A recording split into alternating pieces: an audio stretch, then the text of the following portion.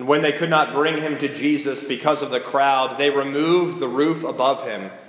And after having dug through it, they let down the mat on which the paralytic lay. Would you all please pray with me? May the words of my mouth and the meditations of all of our hearts be acceptable in thy sight, O Lord, our rock and our Redeemer. Amen. On the day of the funeral, everything felt too familiar. The pews were filling up with the same people who were here the week before. The same family was waiting out in the narthex. And our organist, Rick, was even playing some of the same music as people were walking in. I stood right here in front of the gathered congregation, and I asked everyone to stand for the family. Leading the procession were two daughters who were about to bury their father after burying their mother the week before. Their grief and pain and anger were palpable as they slowly walked down this, our center aisle, and everyone watched them as they passed by. And we did what we do for a service of death and resurrection. We prayed, we opened up the hymnals, and we proclaimed God's word through song. We listened, we grieved, we cried.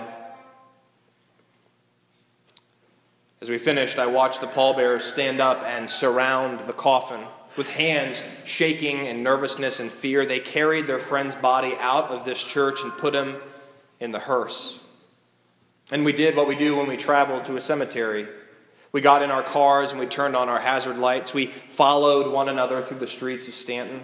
We watched cars slow down out of respect for what we were doing. We drove, we listened, we grieved, we cried. We arrived at the cemetery, and I watched the same pallbearers carry the coffin to the grave over uncertain soil. With sweat perspiring on their foreheads, they lowered their friend to the ground, and they stood beside the family. And we did what we do by the graveside. We prayed. We listened.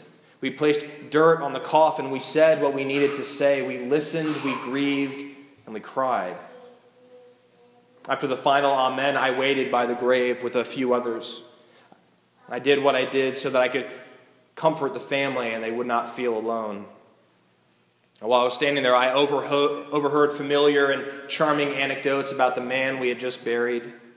I witnessed family members reach out to one another for the first time in many years. I saw a lot of tissues filled with tears wadded up in clenched fists. And then I saw something that I will never, ever forget.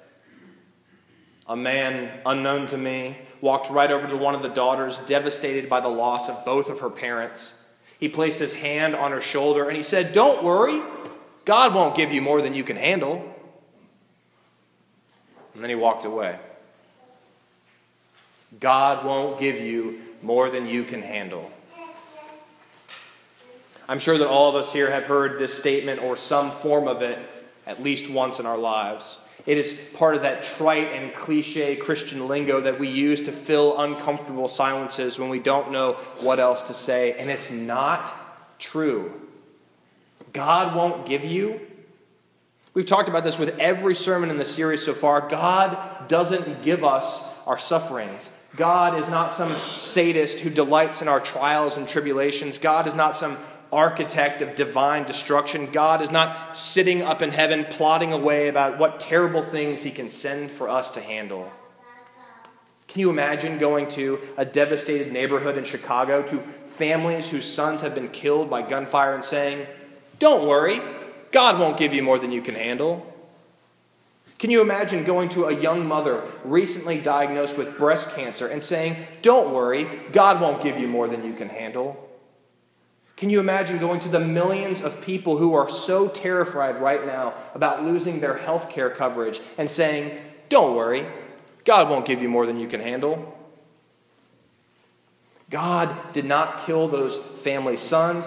God did not give that woman breast cancer. And God is not responsible for the arguments about whether or not to eradicate the Affordable Care Act. Sometimes we say things like, "God won't give you more than you can handle," because we don't know what else to say. We encounter this shadow of suffering and death that is so suffocating we don't know how to respond. So instead, we fill that awful void with awful words, and we make God into a monster. The problem is that when we use trite and cliche words like the ones we're confronting this morning, we imply that God willfully chooses to make people like you suffer.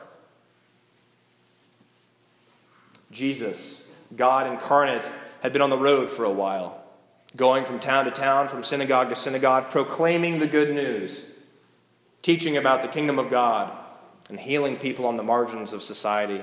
Word about his ministry spread pretty fast, and he returned to Capernaum for a few days, perhaps to rest. But so many people knew where he was that they surrounded the house, and Jesus spoke the word to them. Some friends heard that this was happening, so they went to their paralyzed friend and carried him on a mat to Jesus.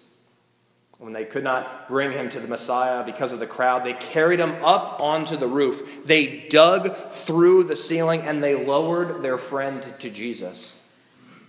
And when Jesus saw their faith, not the faith of the paralytic, but the friends who carried him, he looked at the paralytic and said, "Son, your sins are forgiven." What a strange and beautiful story. Friends with such profound faith were willing to carry their friend and dig through a roof just so he could encounter the living God. I often wonder about the tradition of pallbearers at funerals. Did it start out of a practical necessity? Is there some theological purpose behind it? Is it uniquely Christian? But on the day that I buried a husband after burying his wife the week before, the day I saw a man say to a daughter who was suffering, "God won't give you more than you can handle," I saw for the first time the connection between what the pallbearers were doing and the friends who carried their friend to Jesus. When we cannot handle what's happening in our lives, we need people who can carry us and the ones we love to Jesus. We will face adversity in our lives. We will experience hardships. We or someone we love may struggle with depression or suicidal thoughts or grief that's so heavy it feels like someone's sitting on our chest. We might give in to the temptation of an addiction and lose contact with the people we need most. We might fall into a pit of financial debt that feels so impossible to climb out of.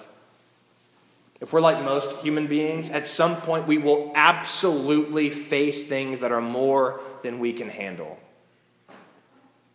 So here's a corrective. It's not that God won't give you more than you can handle, but that God will help you handle all that you've been given. This acknowledges that trials and tribulations will occur, and it promises that when we go through the muck and the grime of life, that God will be there with us. When we're going through hard times, whether they're given to us by the randomness of life or they're a result of our own sinfulness or they're signs of our captivity to the powers and principalities, it is good and right for us to admit, I can't handle this by myself. It's good and right for us to say, I need help. There are times when all of us need a doctor or a therapist to carry us. More often, we need family, friends, pastors, neighbors, and brothers and sisters in our church to come alongside to carry us through. God does not give us more than we can handle. God gives us Jesus Christ so that we can handle all that life gives us. For a lot of people, what happened on Friday in D.C. was more than they could handle. Whether it was the pent-up frustration with political rhetoric that overflowed over the last 18 months, or witnessing a billionaire place his hands on Abraham Lincoln's Bible, or experiencing the great swing of the pendulum from one political ideology to another, for some people, it felt overwhelming. And so some responded with violent protests and destroyed shop windows and attacked the police. Others responded peacefully with demonstrations, making sure their voice wasn't stomped out among all the others shouting. There, of course, were the political talking heads offering their opinions about who's right and who's wrong. There were smug smiles and there were frightening frowns. The inauguration for some people was more than they could handle. For others, the last 8 years has been more than they could handle. There was the constant feeling like the country was slipping out of their fingers, or the realization that the American dream is not what it once was, or the rise of oppositional voices. For some people, the last 8 years felt more than they could handle. And so some responded with protests and boycotts of particular institutions. Others responded by focusing inwardly, and still yet others waited patiently for a new hope to arise. For 8 years, there were plenty of talking heads offering their unsolicited opinion about who was right and who was wrong. The last 8 years for some people was more than they could handle. And some say the time has come for us to all get along. A couple weeks ago, on the first day of this year, I even told you that we as a church should have a collective New Year's resolution to be more kind. Kindness and getting along are good and nice. But there are people around us, people in our lives, who need more than kindness and getting along. There are people desperately clinging to the hope of their health care coverage and are unsure about what's going to happen. There are people who are hopeless right now when they think about their joblessness and their economic future. There are people shaking and quaking about their faith and whether or not they're going to be forced to register themselves because they wear a piece of cloth over their heads. There are people who see police officers not as charming members of the community, but as the enemy. There are people here in Stanton, there are people in this church who have more than they can handle right now.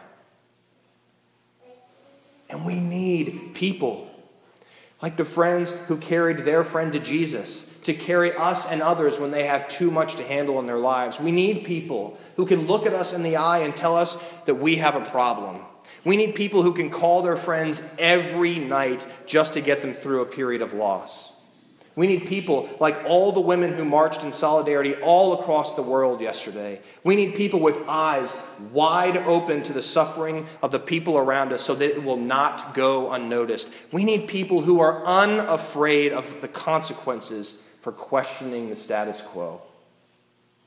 Right now, we need people who are brave enough to carry us to Jesus. I offer this to you in the name of the Father, the Son, and the Holy Spirit, one God now and forever. Amen.